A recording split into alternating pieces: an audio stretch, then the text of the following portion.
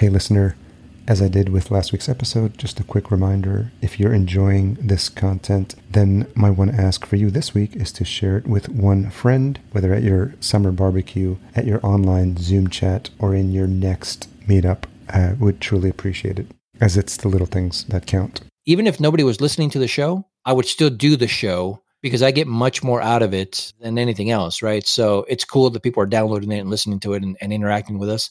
But it's the conversations that I have with truly interesting people from all over the world that a lot of them I become friends with.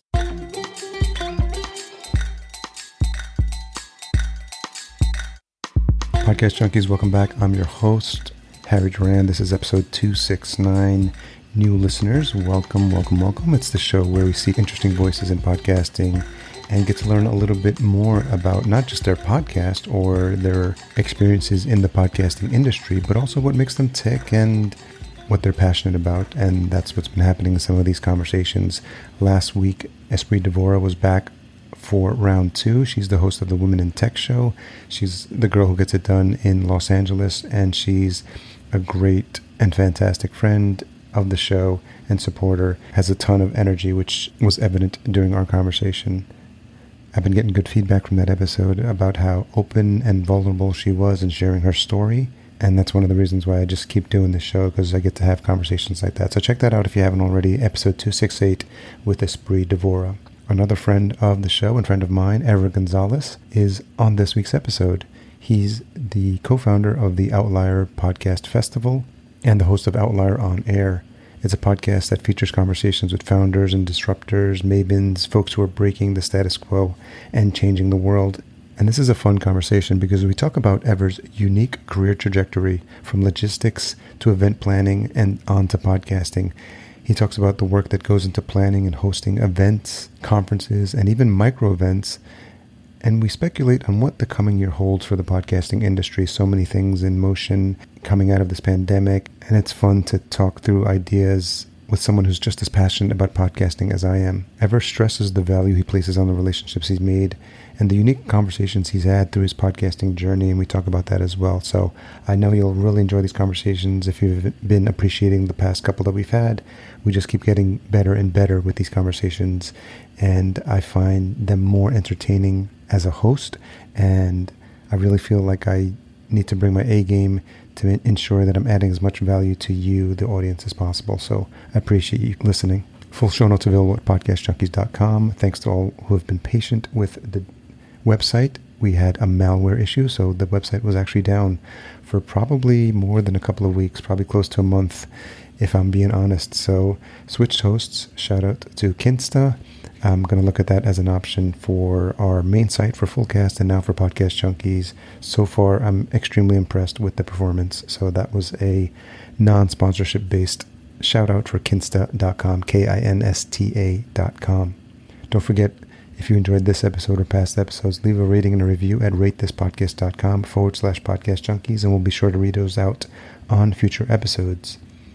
Always pushing folks to try new apps for their listening experience and as a way to contribute directly to podcasts. And you can find that list at newpodcastapps.com. Okay, we've got a quick word from our sponsor, and after that, we'll proceed with the episode uninterrupted with Ever Gonzalez. This episode is brought to you by Focusrite, and specifically the Scarlett 2i2 sound card, one of my favorite go-to sound cards, something I use for each and every podcast recording. The 3G line is a go-to for all new podcasters. Find out more at podcastjunkies.com/Focusrite, and the link will be in the show notes as well. So, Ever Gonzalez, longtime podcast peep, thank you for joining me on Podcast Junkies. Absolutely. I'm very excited to be here. I've been a fan for, 2 years. How long has it been? It's been a while, right? I feel kind of bad because it feels like this is way overdue. I'm like, wait. I'm like, how's Ever never been on the show? That's bananas. Because when we hang out, we get to talk all the time and stuff, and that's what it feels like, I guess. Yeah. I don't know about you, but I find that sometimes these conversations end up being so much fun, and you forget that this is something that you're doing regularly, like you're hosting a podcast and you're interviewing someone, because when you chatting with friends, the time just flies by, and it's just like catching up, and it just happens to be that someone else is listening to our conversation. That's right. Tony, I'm sure this happens to you too, because I know a lot of your friends, you have a lot of interesting friends, not just in the industry, but just in general, that, sometimes we're on a road trip or at a dinner or somewhere, and I'm like, this is so good. I should be recording it. This is such good content. And then, you want to live in the moment too, though. But there are a lot of times when I'm like, this would have been a great episode on this specific topic. It seems like you always got that producer hat on. That's right. That's right. So how did you so for folks that don't know, tell them a little bit about how we met, which I think is always a great story, and about Outlier.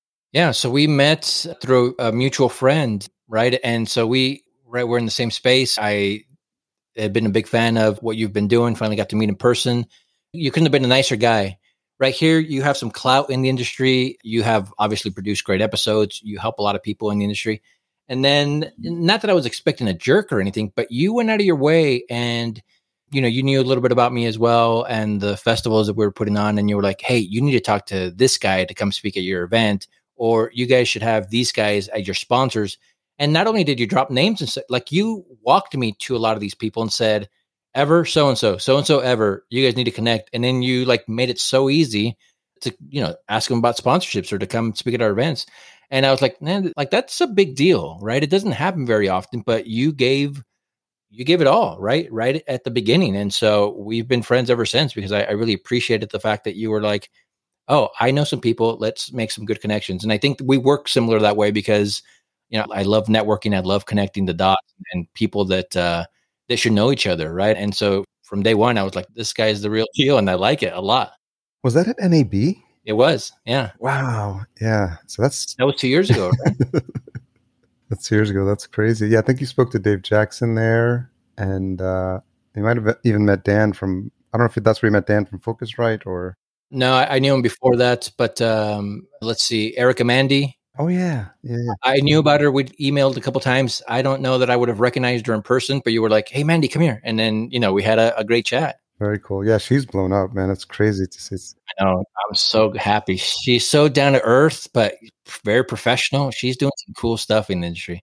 I feel lucky to have interviewed her early, because I remember when she was starting the show and we were at Podfest, and I was like, oh, let's come on. I want to talk about that. And it was just, really early days. And actually, we had a couple of calls about some marketing ideas, but yeah, she just took the ball. And I think it just speaks to her professionalism, because she's been doing she was a journalist, she's a reporter, I think for 12 years.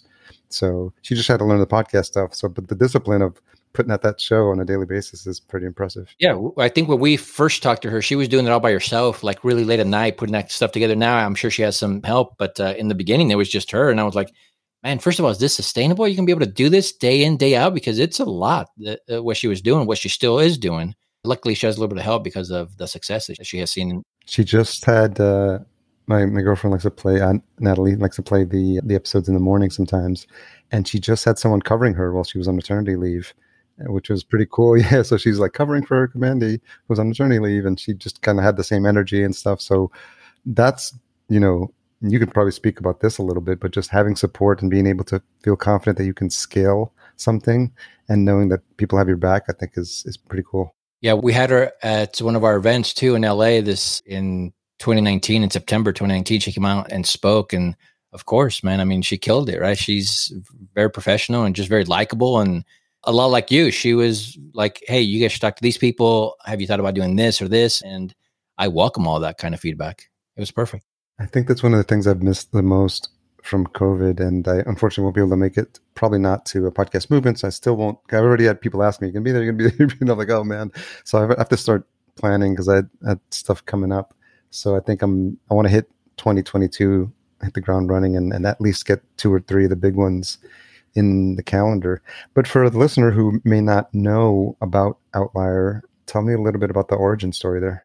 Yeah. So my background's in logistics. Spent most of my career, right? I don't know, 15, 17 years or so in logistics, and moved up the ladder. I started in the warehouse, was VP of sales at one point and director of operations. And then I was like, you know what? I think I can do this on my own. So I started my own logistics company. Did you drive the forklift? Yeah.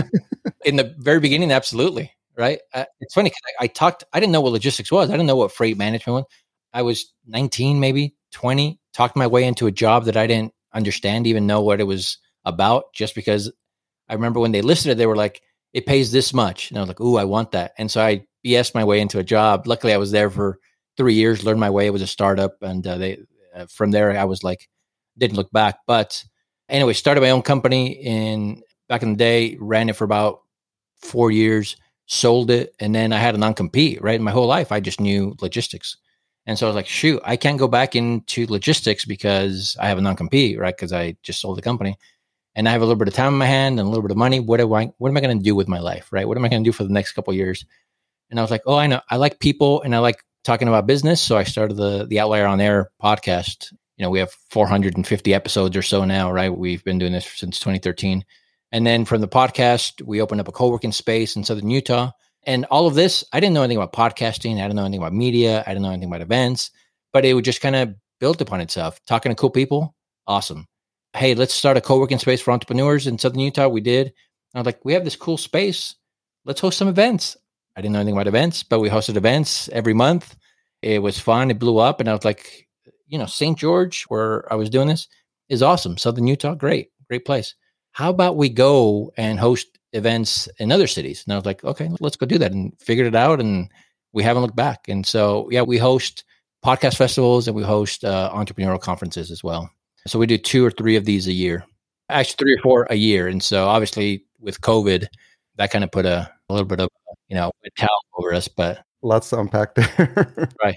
But now September 2021, we're hosting our first event in over a year here in Austin, Texas. Oh, awesome. I will definitely, what's the date on that? 23rd and 24th. September 23rd, 24th in Austin. I will definitely look at trying to make that. If you can come, let me know. We'll get you on. Save me a speaker slot. That's right. Always.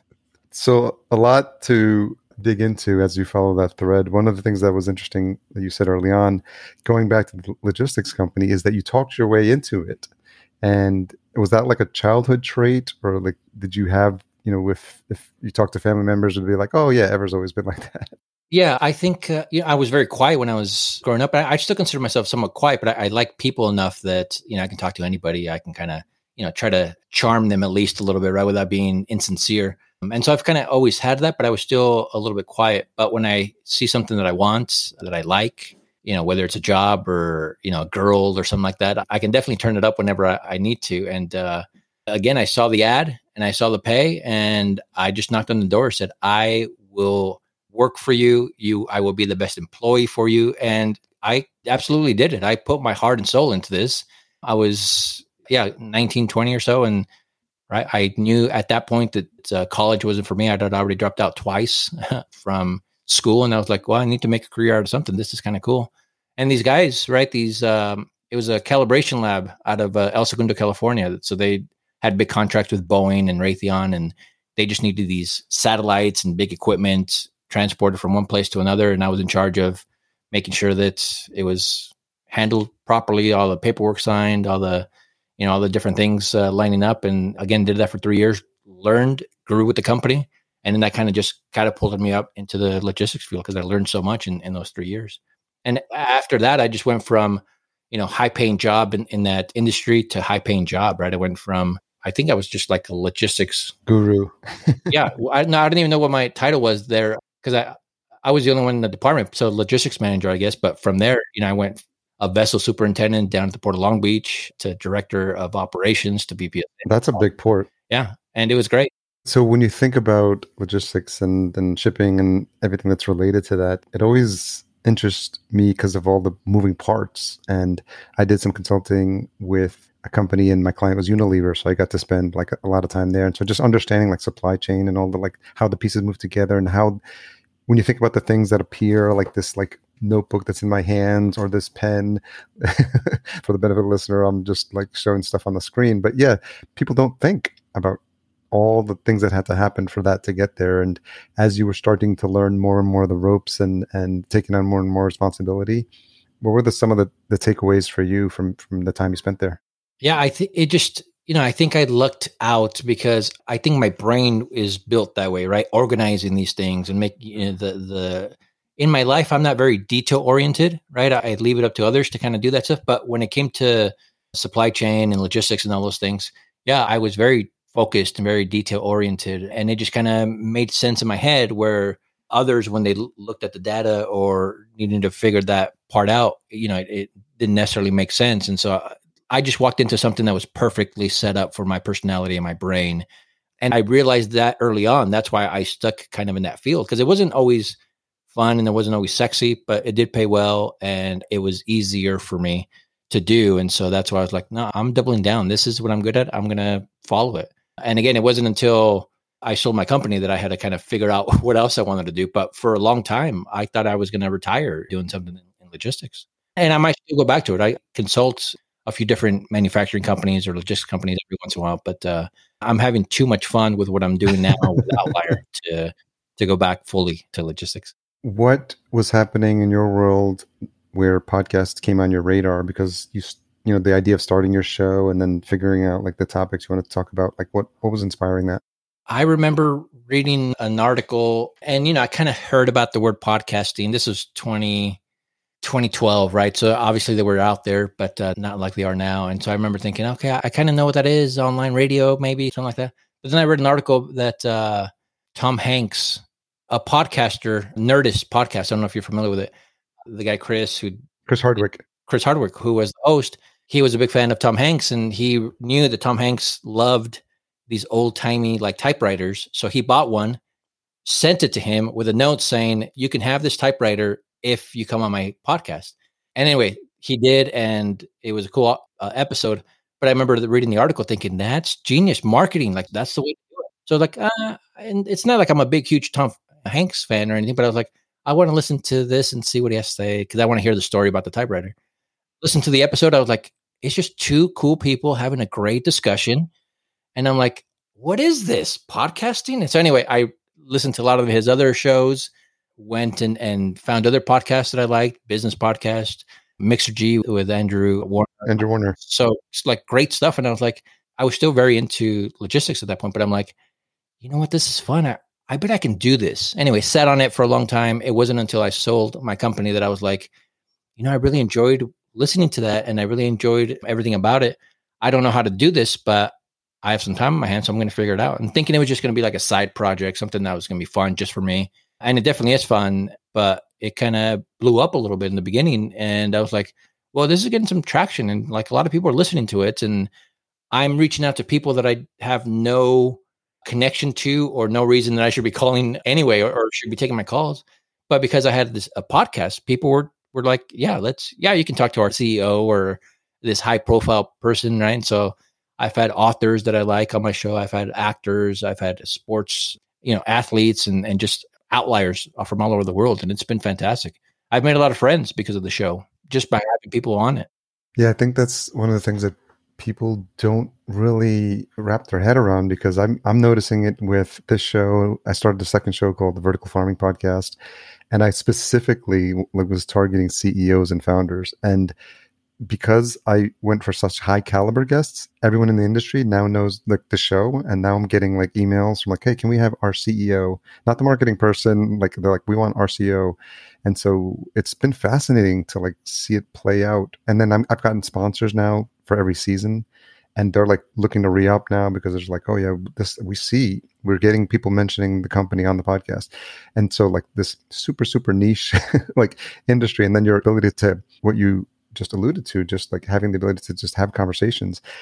I'm learning about the topic, but because of all the miles I put in with Podcast Junkies, I'm super comfortable interviewing on a topic like that I know little about, because that's not the topic, it's the person. My focus is like completely on the person in front of me, completely trying to understand like, beginner's mindset. Like, why'd you do that ever? Like, what made you want to start that? And it doesn't matter that they're CEO, because they all have an origin story, right? So, and it's funny, just much like you, right? I mean, we kind of have that same personality, and we can talk to just about anybody, but because you're curious about them and you want to hear their story, right? I've had astrophysicists on my show. I have no idea what they're talking about, right? But I mean, I can get the story out, and then they go kind of like into this little rant, and I'm like, okay, listen, you lost me with the technical stuff, but that's cool that you did this or that and stuff. And I'm sure it's the same for you, right? But it's funny because much like you, when I call on a CEO or somebody that's high profile, Andy Weir, who wrote The Martian, I was just a big fan of the book, right? And I was like, I wonder if I can get him on the show. I called him and he took my call, right? And he wouldn't have if I just wanted to geek out on him and like, pick his brain. But because I have this platform, he took the call and he accepted. And he's been on the show twice for both of his books. Oh, that's so cool. And so it's funny how it works that way. We're adding value. You and I and others that have platforms are adding value to them because people get to hear about them and, you know, they can talk about their books or whatever else, their companies, whatever else they're doing. And it just kind of works both ways. We just have to learn how to be a little bit better at it and adding value to them as well, because obviously our time and their time are very valuable. Yeah. And it's one of my podcast mantras, but treating your guests like gold, like really valuing their time, but not just on the conversation, but even like how you reach out to them. Like, what's the tone of the email? You know, were you following them before on socials, and just really doing your homework, and then how you present the show and the benefit of the show and the benefit that their appearance could have for this audience, and explaining that to them. And then I think really like holding it through the process, and then making sure they have a great experience on the show. But then it's the follow-up, and then it's like, you know, letting them know, making it super easy for them to share, because, you know, that's something we do for clients is when we prepare their email that's going to go to their guests, it's got everything in there. It's like all the graphics we created, all the links, some sample copy, you know, just really a clickable tweet. Because I always say you never want your guests to work harder than you. Yeah, for sure. Make it as easy as possible. Yeah. Yeah. And so as you were doing the show, then the events came up, right? So I want to hear about this transition. You're doing the podcast, you're having these great conversations. You know, talk to me about what's going through your head at that point now. Yeah, at that point, we opened up the co-working space, right? So we had entrepreneurs coming in every day and working on their startups. And we were heavily involved in an ecosystem with investors and startups. And again, I'm a connector. So I was like, hey, let me get these entrepreneurs and let me get these investors and let's kind of bring them together. And so that was the beginning of it. So where we kind of had these fireside chats with these either CEOs or investors and invited the group to come. And it's funny because I don't want to be on stage. I am because I have to, but I don't like being on stage. I don't want to be the center of attention. I am much more comfortable because of, I think, my background in logistics, being the guy that kind of puts it all together and then letting other people shine. And in the beginning, I had people to host the events and like be the MCs and all that stuff and like kind of be the life of the party. And it was great, but I knew that eventually I had to kind of step up and do it myself to kind of grow, not just myself personally, but the brand of Outlier and all those things. And I haven't looked back. It's been great. But anyway, started the events. I was like, hey, this was a lot of fun. It was somewhat easy to put together. And so we were doing one a month for a long time. You know, so we have over 200 events under our belt. And then 3.5 years ago was when we kind of shifted a little bit and focused on the podcast festivals. And that's been a lot of fun too. But we are still doing startup business conferences on the side as well. I think what was really interesting about the format is that it's much smaller. So obviously anyone listening will know about Podcast Movement and Podfest. And we'll also talk a little later about Chris and how, you know, people take care of each other and support each other, even across the conferences. But talk about your decision to go with a smaller format. Yeah. So when we were doing these, we called them Founders Weekends events, you know, we've had big ones, we've had small ones, you know, small, more intimate, 30 people in attendance type to, well, in the hundreds. And I feel the most comfortable at around the 200 attendee range, right? Because up to about 200, I can control the vibe, I can control the atmosphere, I can control the, you know, how the speakers feel, how the attendees feel. And so, yeah, I mean, I'm sure we can make more money if we opened it up to more people. But again, I like doing it fast. I like doing it loose. If you've been to one of our shows, you know, we don't have the big flashy lights. We don't have the big fancy stages. Like, I like it raw and, you know, I like it raw and real, and it's just you and the mic and let's see what you got. Right. Yeah. And slides are fine, all that stuff. But like, I want the attendees to feel like you're talking to them. And I think we are able to kind of put that across because, you know, we don't rent out these hotel conference rooms or these hotel, you know, things. We'd like to find these oddball places, right? Old theaters or co-working spaces, or when we were in LA this last time, like an old kind of abandoned building, right? The loft looking downtown LA, right? Overlooking a lot of the beautifulness and ugliness of downtown. I mean, it was fantastic. And so We want that type of atmosphere where we have a lot of cool stuff on stage, but we have the attendees there and the speakers and the sponsors kind of interacting in a more comfortable setting, right? As much as I love Podcast Movement and Podfest, those guys are my friends, and I go and I attend and have a great time seeing all my friends out there. I just kind of wanted to do something a little bit different, smaller, more intimate shows. And again, it's for selfish reasons because it's easier for me to control and kind of put together, and they're just much more fun for me. And we're going to continue to do that, right? We're like, well, I think we're getting big enough and we're getting recognized enough in the industry that I'm sure we can get 300, 400, 500 if we wanted to. And if we put, a little bit more time and resources into it. But I'm like, I don't know. I'm having a lot of fun at the 200 mark. So we don't plan on changing anytime soon, right? During the pandemic, we already had our events lined up for the year. So we were supposed to go to Salt Lake City. We did actually in January. I remember, yeah. And we were supposed to go to Columbus, Ohio in May. And obviously May, right? It was already full swing at that point. So we canceled it. We did it online. We did the same speakers virtually, all that good stuff. Kind of took a little bit of the magic away, right? Because being in person, I think that's where the magic happens.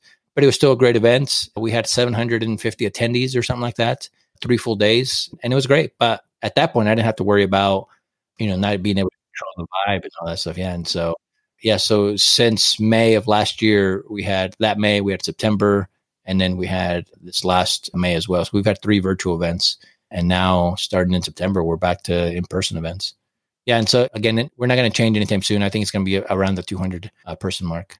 Yeah. Having spoken at one of the ones, I guess it's a year and a half now. Where were you? You came to Austin, right? Austin. Yeah. That was fun. Austin was great. Yeah. The intimacy of the room is what I like. And every presenter could probably present without or mic, I think, as well, because I think we get a handheld, but I think it's so intimate. And then as soon as you're done, you're like in the crowd and you're there and you're hanging out in the back, and then you're watching the other speakers, and then it was like, and then people can get to know each other better because you're in the same room and there's no hallways to go down, and we're kind of like in the same room, so we have to like commingle there. Joe Pardo does something similar, or he used to do with his MapCon, which is that same type of vibe.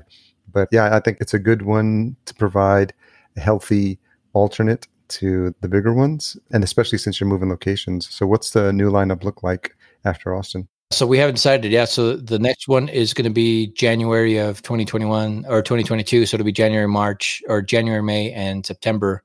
I think I still want to go back and hit Columbus, Ohio, since we missed that. And then, we're thinking Canada, Vancouver or something like that, cool. Which would be kind of cool. And then you just have the super fans just follow you around. Yeah, it's funny. We feel like the Grateful Dead a little bit because we've had maybe 10 events now, and we have like a little fan base that follows from city to city, and it's great to see. Obviously, we must be doing something right because these guys keep coming out. And you mentioned as a speaker, you're right there in the room, and then you're done, and then you can connect. And I'm not ever worried about the speakers because for the most part, the speakers that we bring on, for the most part, these speakers are very confident and they can come and light up a room, whether it's 20 people or 500 people, right? I'm not worried about them mingling because I know they will because that's their type of personalities. Like, I'm not worried about you, but I am worried about the guy or the gal that's starting the podcast that came out by herself, doesn't know anybody, wants to really talk to Harry, right, about an idea she has or whatever. And hopefully I've made it comfortable enough for her where it's not daunting, where you come off the stage, a ton of cheering, these lights flashing. No, you just got done. You put the mic down and now you're a real person again. Hopefully it gives her enough confidence to kind of come and talk to you because, again, it's a little bit more intimate. And we've seen that for sure. And I've had people tell me at the events or afterward in an email saying, hey, that was cool that I was able to talk to a sponsor for a long time or talk to a speaker for a long time. And I'm like, that perfect. That's what we want to hear. So do you think about always like tweaking that experience? Because I'm always fascinated by, again, coming back to the customer experience. There's a book I really like by Joey Coleman called Never Lose a Customer. Highly recommend you read it because it speaks about like that whole journey of like how someone who's going to work with you is experiencing you before you've even met them. So they're checking you out, they're checking your stuff out, they're checking your website out, and you've never even heard of this person. Then they start to come on your radar. But then it's also that whole process, like what's the engagement, like the onboarding, the actual experience, the after experience, the community. And it's been fascinating. to that point to think about maybe like a welcoming crew or just someone whose job it is to keep an eye out for stragglers or people like standing by themselves and be like, you come over here. Like we're going to do a matchmaking thing or something like that would be interesting. Yeah, no, for sure. Customer service is, I mean, not just with the events that I have, just in general, I'm a big, we notice it right away. And it's one of my pet peeves in retail stores or somewhere or wherever when it's bad customer service. I'm like, what's going on here? Anyway, it's one of the focuses that I have because I do want people to kind of have a good experience. And yeah, we do. Part of my crew, I have a couple of individuals that I always bring out, and their whole job is to just kind of stand back and see what's going on and see if there are any stragglers or anybody that needs a little bit of help or seems confused. And then they go out and, this one specific person that I bring out, she's very good with people. She's kind of quiet herself, but she's not afraid to kind of go talk to anybody. She goes and she introduces herself and just chats. And then she's like, oh, you know what? You should meet someone. And like we've talked about in the past, she goes and she kind of brings that person into a little group because you don't ever want anybody kind of left out. But yeah, we've tweaked the festival a couple times because of feedback that we get or just different experiences that we want to kind of do. All of our sessions, whether it's a keynote or a panel or a breakout session, 30 minutes, right? It's standard wise, it's usually 45 minutes to an hour, right? Yeah. 30 minutes. That's good. I like that. Harry, you have 30 minutes to get your point across to my attendees, get all the fluff out of the way, get to the meat of it, because that's what everybody wants. And then we move on. It's fast. Now we're going to go to the next 30 minutes and the next 30 minutes. And so those that attend get to kind of experience a lot of these different topics, a lot of these different ideas. And I know that sometimes some of these topics are not as, they're very complicated. So they need more than 30 minutes.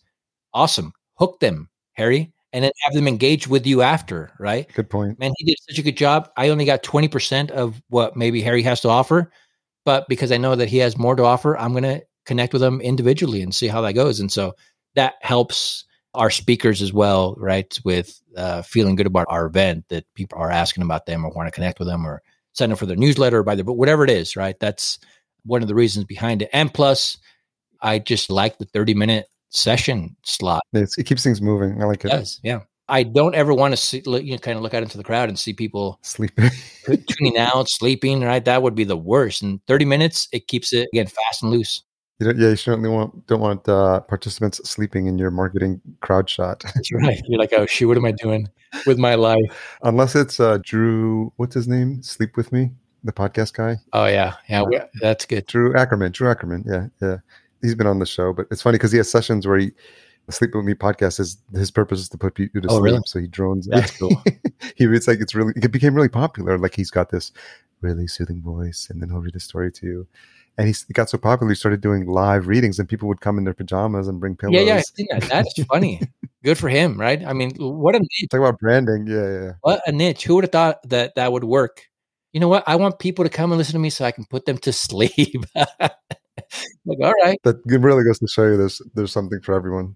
So, all my podcasting peeps, and specifically the events peeps, were like top of mind for me, like during COVID. So I'm just curious, as someone who is in the event space, there's no surprise to anyone that the whole industry got totally rocked by the pandemic. And I'm just curious how that time was for you. And obviously you've, bounced back or whatever the appropriate phrase is, recovered. And I'm just curious how things went for you and what was going through your mind at the time. Yeah, and it was strange, right? So we were still living in southern Utah. We knew that we were going to move out to Austin, and we sold our house. We put our house on the market late January, like the last weekend in January. It sold February 1st. So like it was up for 2 days and then we sold it. And so we thought we were going to have a little bit more time out there. Anyway, sold it. And we moved out here during the pandemic. And so everything was new to us, right? And so we leased a house out here in Austin for a year before we figured out where we wanted to buy. Anyway, yeah, it was rough because every 3.5 months, every 4 months, we have a new event. And so I go from event to event to event. And then when we realized that we were going to have to shut it down, not just Columbus in May, but the next few, I was like, oh, shoot. And then like, I'm sure like everybody else, I'm like, all right, how are we doing money-wise? How are we doing? Just, are we going to be able to survive this? Am I going to be able to kind of host events again? I mean, what's the world going to come to? And so, yeah, there were some, especially early that summer, some rough moments. Luckily we weren't starving. We weren't worried about those type of things, but just thinking, what's Outlier going to look like at the end of all this? But yeah, we kept it going and it worked. And I picked up some consulting gigs here and there just to kind of keep it even. And luckily our sponsors stuck with us, right? So it wasn't, they didn't pull back. They were like, all right, it's going to be virtual. I guess everybody's doing a virtual. Let's do it. And not just that, but they kind of came back and stepped up because it was going to be virtual. And right, a lot of our podcasting friends and attendees and just creatives in general, especially creatives in general, right? Those independent contractors, right? They were struggling money wise, and because those jobs kind of dried up, and so I didn't feel comfortable charging $100, $200, or whatever it was that we were going to do. So we said, pay what you can, anywhere from $5 to $50, and Podchaser specifically, great sponsor. They were like, hey, we'll pony up some cash and kind of try to offset this, and those that maybe can't attend, we'll pick them up. And they did. And, wow, that's so nice. That's where we had our 750 or so attendees, because sponsors like that, they kind of stepped up and said, yeah, let's kind of keep this going. Right. And I'm so glad you mentioned them. And Cole Raven, co-founder of Podchaser, has been on. Great guy, really good guy. And so it's not surprising to hear that, especially it speaks to the relationships we build in person, not even thinking about like how they'll pay off in the end. But I think it's that connection, that getting to know people. So when times like this happen, like those, you really see like the value of those connections you made in those friendships and how it turns out. It's funny. A lot of people say this, but it's true, right? Because my background in logistics and then entrepreneurial events and those type of things that we were doing in the startup scene, since we kind of switched over or focused a little bit more on podcasting in the last 3 or 4 years, this industry, there are a lot of people that really care about each other and give back and are selfless and just do it because they're good people. I know that there is some competition and there are those type of things, but right, other events, professionals, coordinators that are doing podcast festivals or event, like those are some of my closest friends now. They're not like, it's not like we're competing against each other. Although from the outside, we should be, right? Somewhat competing for eyeballs and attendees. But Chris from Podfest, one of the nicest guys, has totally given me so much advice. He's kind of taking me under his wing when it comes to events, and I can call him anytime and he'll take my call and be like, oh, I did this, so maybe you should think about this and this. Dan Franks from Podcast Movement came and sponsored our Austin event, right? He brought, that was so cool. Not only did he attend, but he bought breakfast burritos for everybody on that second day. Like, that's legit stuff right there, right? That's awesome. For the most part, any other industry would have been like, no, screw these guys. They're right in our space. Let's get them out of here. But no, the podcasting community has been strong. And again, it sounds cliche, but it truly feels like a family, not just the event space, but with podcasters in general, creatives, production companies. Like, I see people helping each other on a regular basis, and it's beautiful to see. Yeah, that's one of the things that stood out for me, because I came into it brand new in 2014. I didn't know, and I knew some people because I had joined John Lee Dumas's Podcasters Paradise. So some of those people from there, they're like, oh, let's meet here. So I kind of knew them, but just to see how, just to make new friends and see people and invite them on, and then they become longtime friends. And I think that's really, like I alluded to it earlier, one of the things I've missed so much about the past year, about just getting to see at least, friends like that twice, if not maybe more often a year. So I'm really looking forward to picking that up. But the other thing that it's highlighted, which is interesting for me, and I don't know if you can maybe speak to this as well, but I really wasn't making a conscious effort to like make friends locally, I think, as much as I probably should be. And I'm new to Minneapolis as well, so I didn't grow up here. So the combination of that and COVID and not having the conferences has been like, oh wow, this is like, I didn't realize how much I was getting from those interactions with some of my friends. Yeah, it's funny because I haven't seen you specifically since May of 2019, I think, 2018. Were you at Podfest? Because Podfest was the last event we were at. Yeah, we did do Podfest, yeah. But it's funny because you're always top of mind, or like, I know that you're right there, even though we haven't talked in a couple months or a few months, but I know that I can reach out to you and you'd be like, boom, let's talk. We all have friends like that, right? Yeah. In the industry that are just kind of, yeah, what do you need? How can I help? Type of individual, right? And so it's, yeah, I think with the not having friends in person because of COVID kind of was offset because we have so much interaction still with our online friends or our podcasting friends. One of the things that I continue to say about my own personal show, Outlier on Air, right? We interview outliers from all over the world, that even if nobody was listening to the show, I would still do the show because I get much more out of it than anything else, right? So it's cool that people are downloading it and listening to it and interacting with us. But it's the conversations that I have with truly interesting people from all over the world that a lot of them I become friends with. A lot of them I invite to come and speak in my events for free, right? We don't pay our speakers. A lot of them fly in for free. They stay in a hotel that they pay for, right? So I'm not writing checks to these guys, but because of the connection that we had on our show and other interactions that I try to have outside of the episode, they're like, yeah, I'll fly out there for free and I'll pay my own way and give it 30 minutes. I'll give a 30-minute talk, and it's worth it because of the interaction that I had with you, Ever, and hopefully the attendees that are there. And, for the most part, we haven't really had any complaints about, hey, it wasn't worth it or it wasn't a great experience, because we try to go out of our way to make it a great experience. Are you thinking about things to tweak as you start rolling out the new events? Yeah, I think we want to take some bigger swings, right? We want to have some things that are maybe a little bit unconventional to see what works, what doesn't. Ariel Nissenblatt, who's my partner in this, right? We feel comfortable with everything that we're doing, with the content that's coming off from our stage and the interactions that we have at their events, that if we take a swing, a big swing or two and whiff and strike out and it doesn't work, the entire show, the entire event still works because they're such great speakers and interactions overall that I'm willing to take a chance with a new idea, even if it doesn't work, because if it doesn't work, it'll be covered by the rest of the show. If it works, we hit a home run, even better. Yes, we have some ideas that we're trying to work with. We're trying to do a little bit more live, interactive type of podcasting, right? Where we're creating episodes, not just recording a live episode, but like I want it to be more interactive with the audience.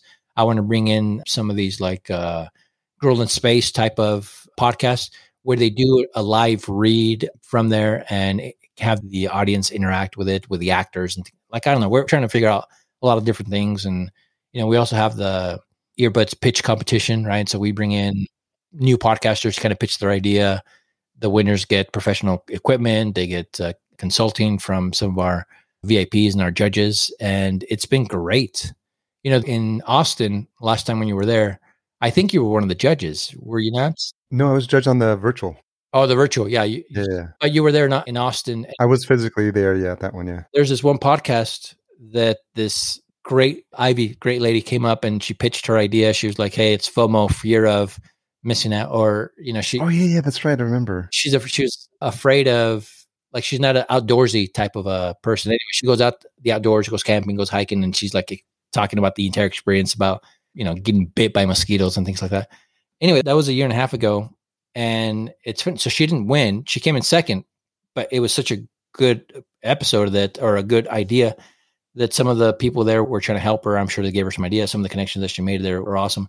And then now, just last month, launched, is doing great, has been kind of partnered with Spotify, or has been listed on Spotify. Oh, nice. And has a bunch of articles written about her and how awesome it is and how funny it is. And like, she's a year and a half later, it's like blown up, not necessarily because of what she did there at our event, but like, that's the kind of stuff that we want to kind of encourage. And so now she's coming back, to speak at it and talk about her, from the idea to where she is now, getting all this attention. I mean, that's a cool story to tell to aspiring and indie podcasters, right? And so, yeah, I remember her. She's Asian American. She is right? Asian, yeah. Yeah. And then it was about the exact opposite of, like, it was something related to the word FOMO, I think. Yeah, actually, it was. Yeah, but the fact that she was there and now she's come full circle and coming back, that's like for you as the sort of like, not maybe like a proud papa moment, but just kind of like seeing the genesis of. Even though I had very little to do with it, other than host this little event, it's definitely is like a proud papa moment for sure.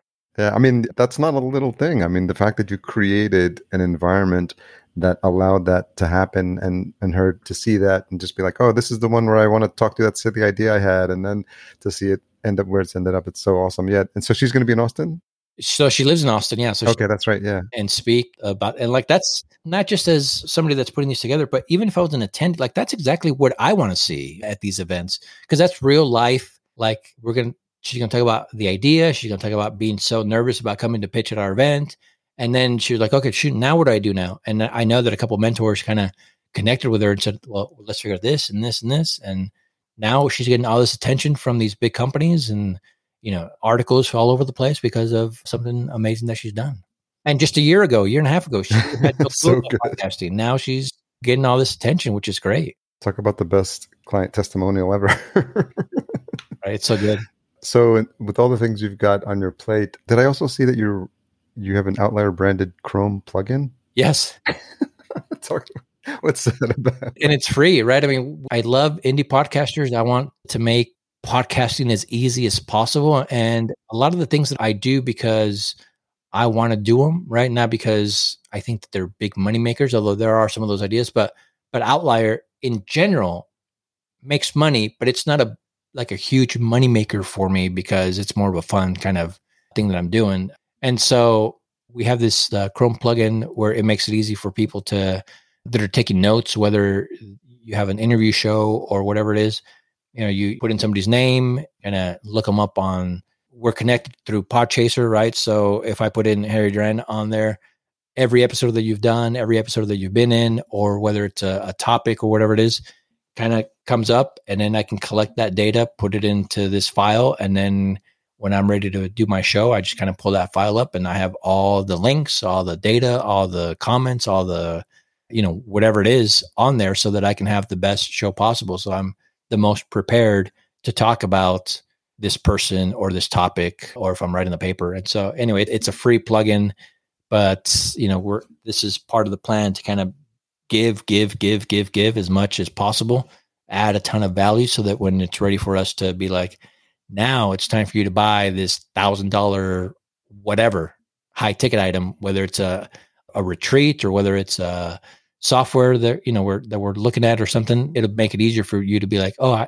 I have a good experience with the Outlier brand and whatever, that they're like, and I know that it's good, and I know that his events are all right, and so I trust hopefully that this will work. And so that's kind of the plan for now. We're not in a hurry, right? I'm going to continue to do this for as long as I want, as long as it's making sense for me and that I'm having fun. And so I want to continue to add as much value as possible so that we hear more stories like Ivy's and other people that are succeeding. Yeah. So cool. And it's fun seeing people that, that nobody knows about. And I call them and I'm like, I like your story. You're not necessarily a professional speaker, but you have a good enough story that people are going to, excuse the ums and the nervousness and all that stuff. Come on our stage, tell your story, or teach what you need to teach. And then they do it. And then a year or so later, I see them on some of these bigger stages.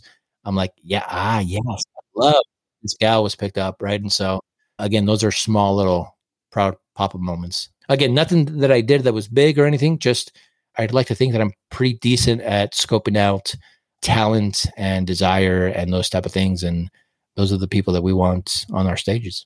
Regarding the plugin, because I'm a bit of a tech nerd as well. So did you just start working with a programmer to do it, or did you have programming skills yourself? Are you going to tell me that that's something you actually learned yourself as well?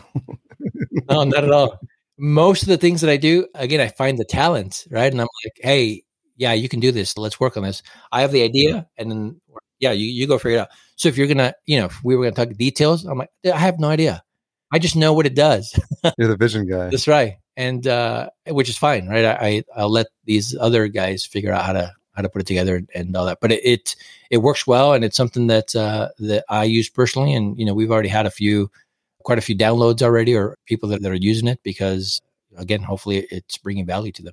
And do you have to be on a specific page? You have to be on the Podchaser page or other websites for the content? No, it could be anything. Yeah. Okay. But we also are integrated with Podchaser, just because in the space that we're all in, right? If you can find any type of information, because Podchaser, man, they're doing some cool stuff. Oh yeah, really cool. Now that those episodes and that data and all that stuff, and so now I can find anything I want about Harry there, right? And all in one place. Now I just kind of use the plugin to kind of. Yeah, we're making a concerted effort. I had my team go back and go through all my 266 episodes on Podchaser and make sure every single guest was added as a creator, as guest. Oh, really? Because I was like, the SEO power of that. This is just like probably something I'll do for one of the presentations, maybe at Outlier. But just really like podcasters to think about this, the SEO power. And if there's a site that's really friendly to podcasting that has got $4 million in funding and is doing everything they can to get traffic to their site, why wouldn't you want to like leverage that, piggyback off of that, and then just, if people are searching for an obscure name, but that obscure name was on your show, like it'll probably be the Podchaser link that's going to show up, right, about the appearance. And so we're doing it now, and we're actually doing it for our clients as well, because I just can't in good conscience not feel like I'm doing everything possible for my clients. If I've already tested it and I'm like, if I would do it for my show, then I should probably be doing it for my clients' shows. And so we're making sure. And then even our company, Fullcast, I was like, well, I went back into all my shows and I put myself as a producer, and just these little things, this whole taxonomy group that Podchaser has been working with, and we'll provide a link to that in the show notes as well. But it's just standardizing. As the industry grows up, it's, all these roles that people have, producer, a host, guest. I just love like the iteration and the thinking about it. And, I've been following what they're doing lately and trying to figure out what could I build that could leverage off that as well. So my brain's always thinking about ideas as well. Yeah, it's funny. Tell me about with your clients and everything that you're doing, right? You're always thinking ahead, right? You're always trying to figure out what the next move is or where the industry's going. Sure. What is 2022 going to look like? I think if you just put me on the spot, I would say from a sponsorship perspective, really getting sponsors and podcasts connected on the value of the show itself and staying away from the CPM model. And so, Dane Cardiel. Dane was at the event too, I think. Wasn't he in front of him? He used to work at Simplecast, and now he's VP at Gumball. Crazy, right? So too, kudos. It's always nice to cheer like friends and see as they move through the industry. But what they're doing is allowing you to directly work with podcasts to get reads or sponsor your stuff on there as a host read ad, and so you're dealing directly with the podcast and not through an agency. So I really think that's interesting. When I talk about the Vertical Farming podcast, like we got our first sponsor before the podcast even launched. So I was like, real eye-opening moment for me, and I think more of that's going to happen. And I think even me as a production company, I'm talking to people and thinking longer term and saying, I don't just want you as a client. I want to build a partnership with you. Let's maybe see if we can get a sponsor for this show that pays for our production costs and zero out of pocket for you. And it's win-win for the host. It's win-win for us, and it's win-win for the sponsor, because they've got a niche podcast that we're going to create specifically tailored to content that, makes their product look good. So those are really interesting experiments right now. And so, I know that we've been at this for a while, right? And I think I'm running into some companies, because we kind of do similar things with sponsoring and those type of things. Some companies that are like podcasting, no thanks. That's like, it's too low, or it's not enough there. Where other companies that are still large companies, they see the vision and they see that it's a niche audience, but in that niche works perfect for them. And so when it's a company that doesn't necessarily get it yet, what's your approach? Well, I don't think you'll be able to convince anyone who hasn't heard of podcasts or is aware of the power, but you do have to do some education. So it's funny enough, for season 4, I just finished up like a whole wave outreach sponsorship emails, but this is on an Airtable that I've been working on for like the past almost 2 years of just collecting companies. And because I've learned a little bit about how to use that efficiently, I can create like a outreach table and look up. So basically, as I go through each company, I'm like, okay, sent them an email. I went to their contact page, date last contacted. You have to be disciplined about this, because if you're trying to look professional to a sponsor, like you need to look like you have your shit together, right? Because if they're going to be giving you thousands of dollars, and then what you have to do is educate them. So in the pitch, I link to the Edison Research Report, right? And I'm like, look, you can see the trends. It's very clear what's been happening in the world of podcasting. Awareness is over the past 10, 15 years, whatever that bar graph that we've all seen is doing. I'm like, the podcast section starts on page 63.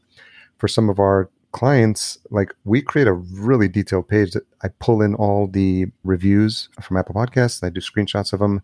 I use Notion pages. Notion.so is a great like tool that is, it's like an Evernote, and it makes it really easy to do pages for promotion. So that letter that I told you about that we send to guests when they appear on the show, that's now a Notion page because I can embed the media player from the hosting company. I can embed the audiogram we created. I can embed the graphics. So I'll play the audiogram right on the page. So it's almost like a multimedia page that I send them. They're like, whoa, this is great. You made it so easy for me. And so now we're thinking about that for sponsors. I embed the episode. I'm like, listen at minute 1. We're the host of the ad read for the show, and then look at all the ratings for this show, and then look at their social media reach, and then like look at the industry. So I basically like I've got now a template that I'm replicating and tweaking slightly, but you have to tell a story.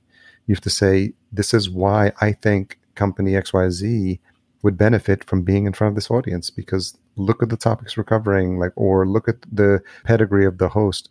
We're doing a show for a guy named Dr. Brian Boxler, but he's an eye surgeon from Beverly Hills, and he's got a TikTok channel with like 2.5 million followers. Oh, shoot, really? His daughter got him into it, and he's blowing up. He was at 1.8 when we started working together. So we launched a podcast for him, and it's blown up. And it's crazy because he's been able to like move some of not the 2 million, but like there's a portion of the people that come over, and we train them though. We say, hey, read the reviews. We use ratethispodcast.com for all our client sites, ratethispodcast.com/podcast junkies. Listener, by the way, if you don't have one of those set up, set one up right away. But what I train my clients, I'm like, okay, this is what you're going to say at the end of your episode. This is your outro. We set up a ratethispodcast.com account for them. We give them the URL to say, because once those ratings come in and they read those ratings, it starts building up that visibility in Apple Podcasts, which I already thinking ahead. I know I'm going to go screenshot to put on the sponsorship page. So I'm taking a lot of trial and error, but I sort of can see a couple steps ahead. So now for my clients, I'm trying to like give them the training to think like that, to be sponsor ready. I say, hey, do an ad read for your own business. Like do an ad read for something that, whatever it is that you already do. If it's a book, it's a course or whatever, get listeners into the habit of hearing that ad read spot. Because if they like the show, they keep coming back.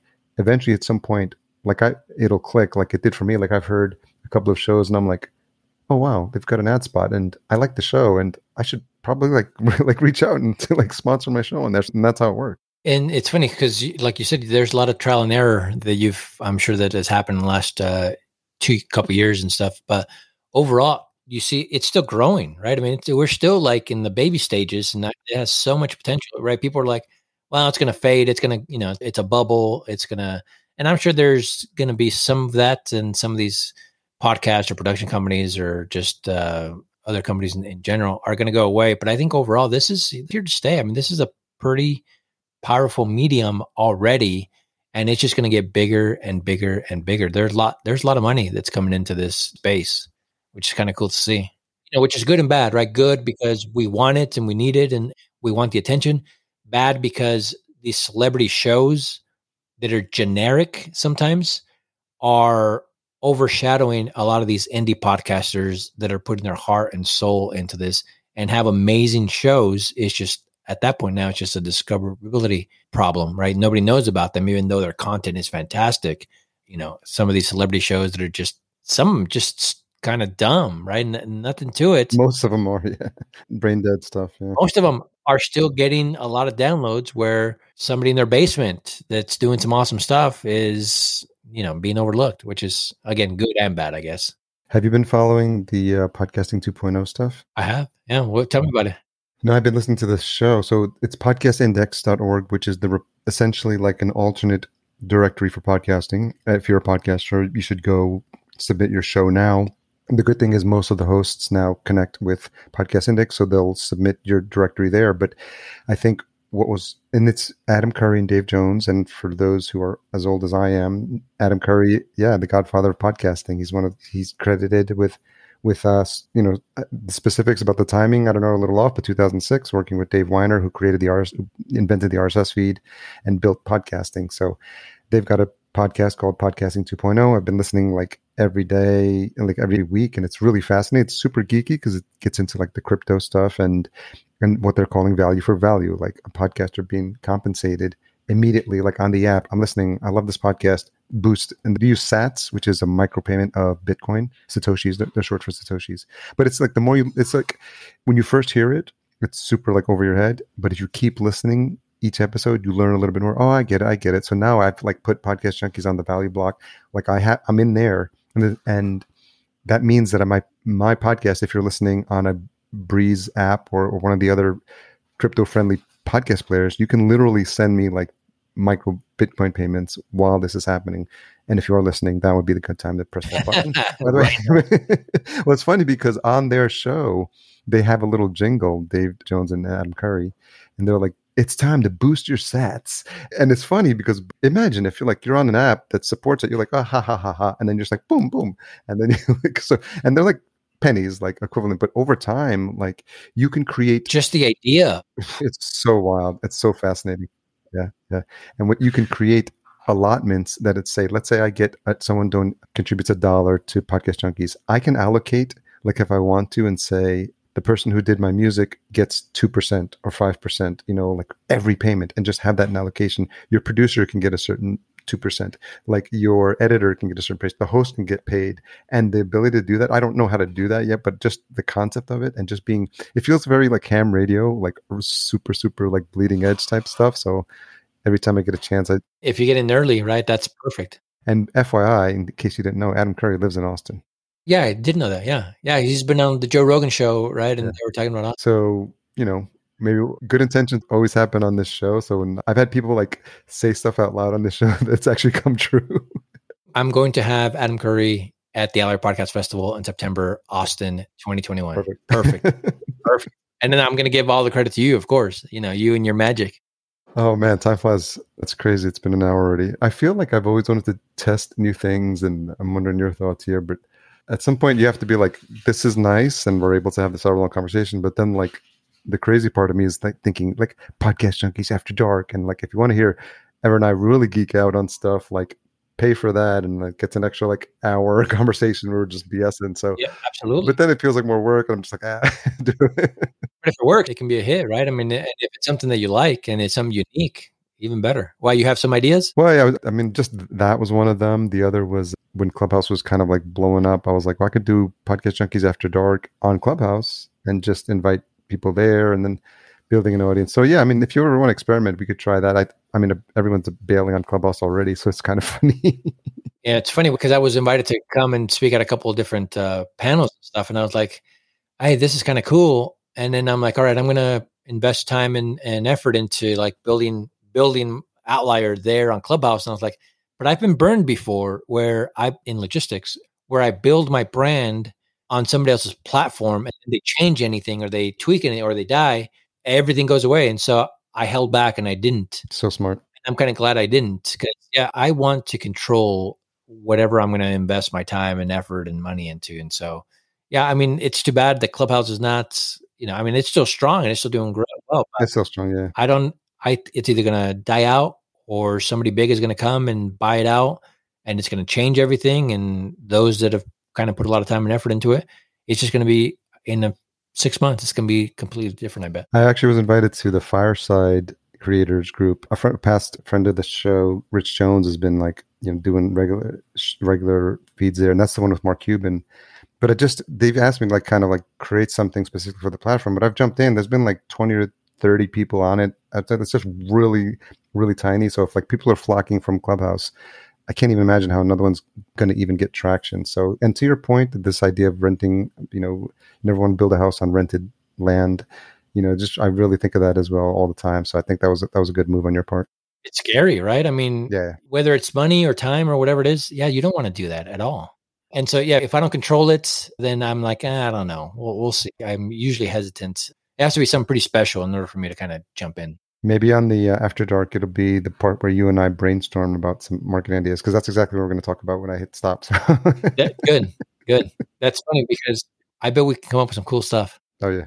And that's the whole idea. Like, you want to work with people you enjoy working with. That's been a mantra, been more conscious of lately. So for now, let's put a pin in this. Where's the best place for folks to learn more about Outlier, get signed up, and see you in person? Yeah. outlierhq.com, right? You can follow us on social media. All of our social media handles are Outlier HQ. So there you can see our podcast, everybody that we've had on the show, plus our events. Again, the next one, September here in Austin, tickets are going to be available now. So come and see us. Thanks, Ever. Appreciate your friendship and appreciate you sharing your story. Really, really interesting stuff. Been a lot of fun. Appreciate it. We'll talk to you later. Thanks again to Ever for coming on the show, for being a great friend, and for being a consummate host when we were in Austin. Full show notes available at podcastjunkies.com. Intro and outro music composed by Cedar and Soil. Check out his fine catalog of music at cedarsoil.com. Don't forget to check out our sponsors, Focusrite, and their awesome line of gear, specifically the Scarlett 2i2 Pro. And you can find more at podcastjunkies.com/Focusrite.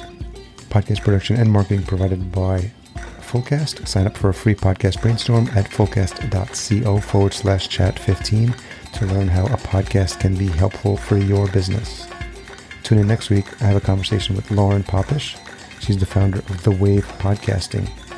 If you've made it this far, you're no doubt looking for this week's retention hashtag. We can go with Outlier Ever and tag him at _Ever Gonzalez and podcast _junkies. Thanks for all you do to support this show. Really appreciate you. Talk next week.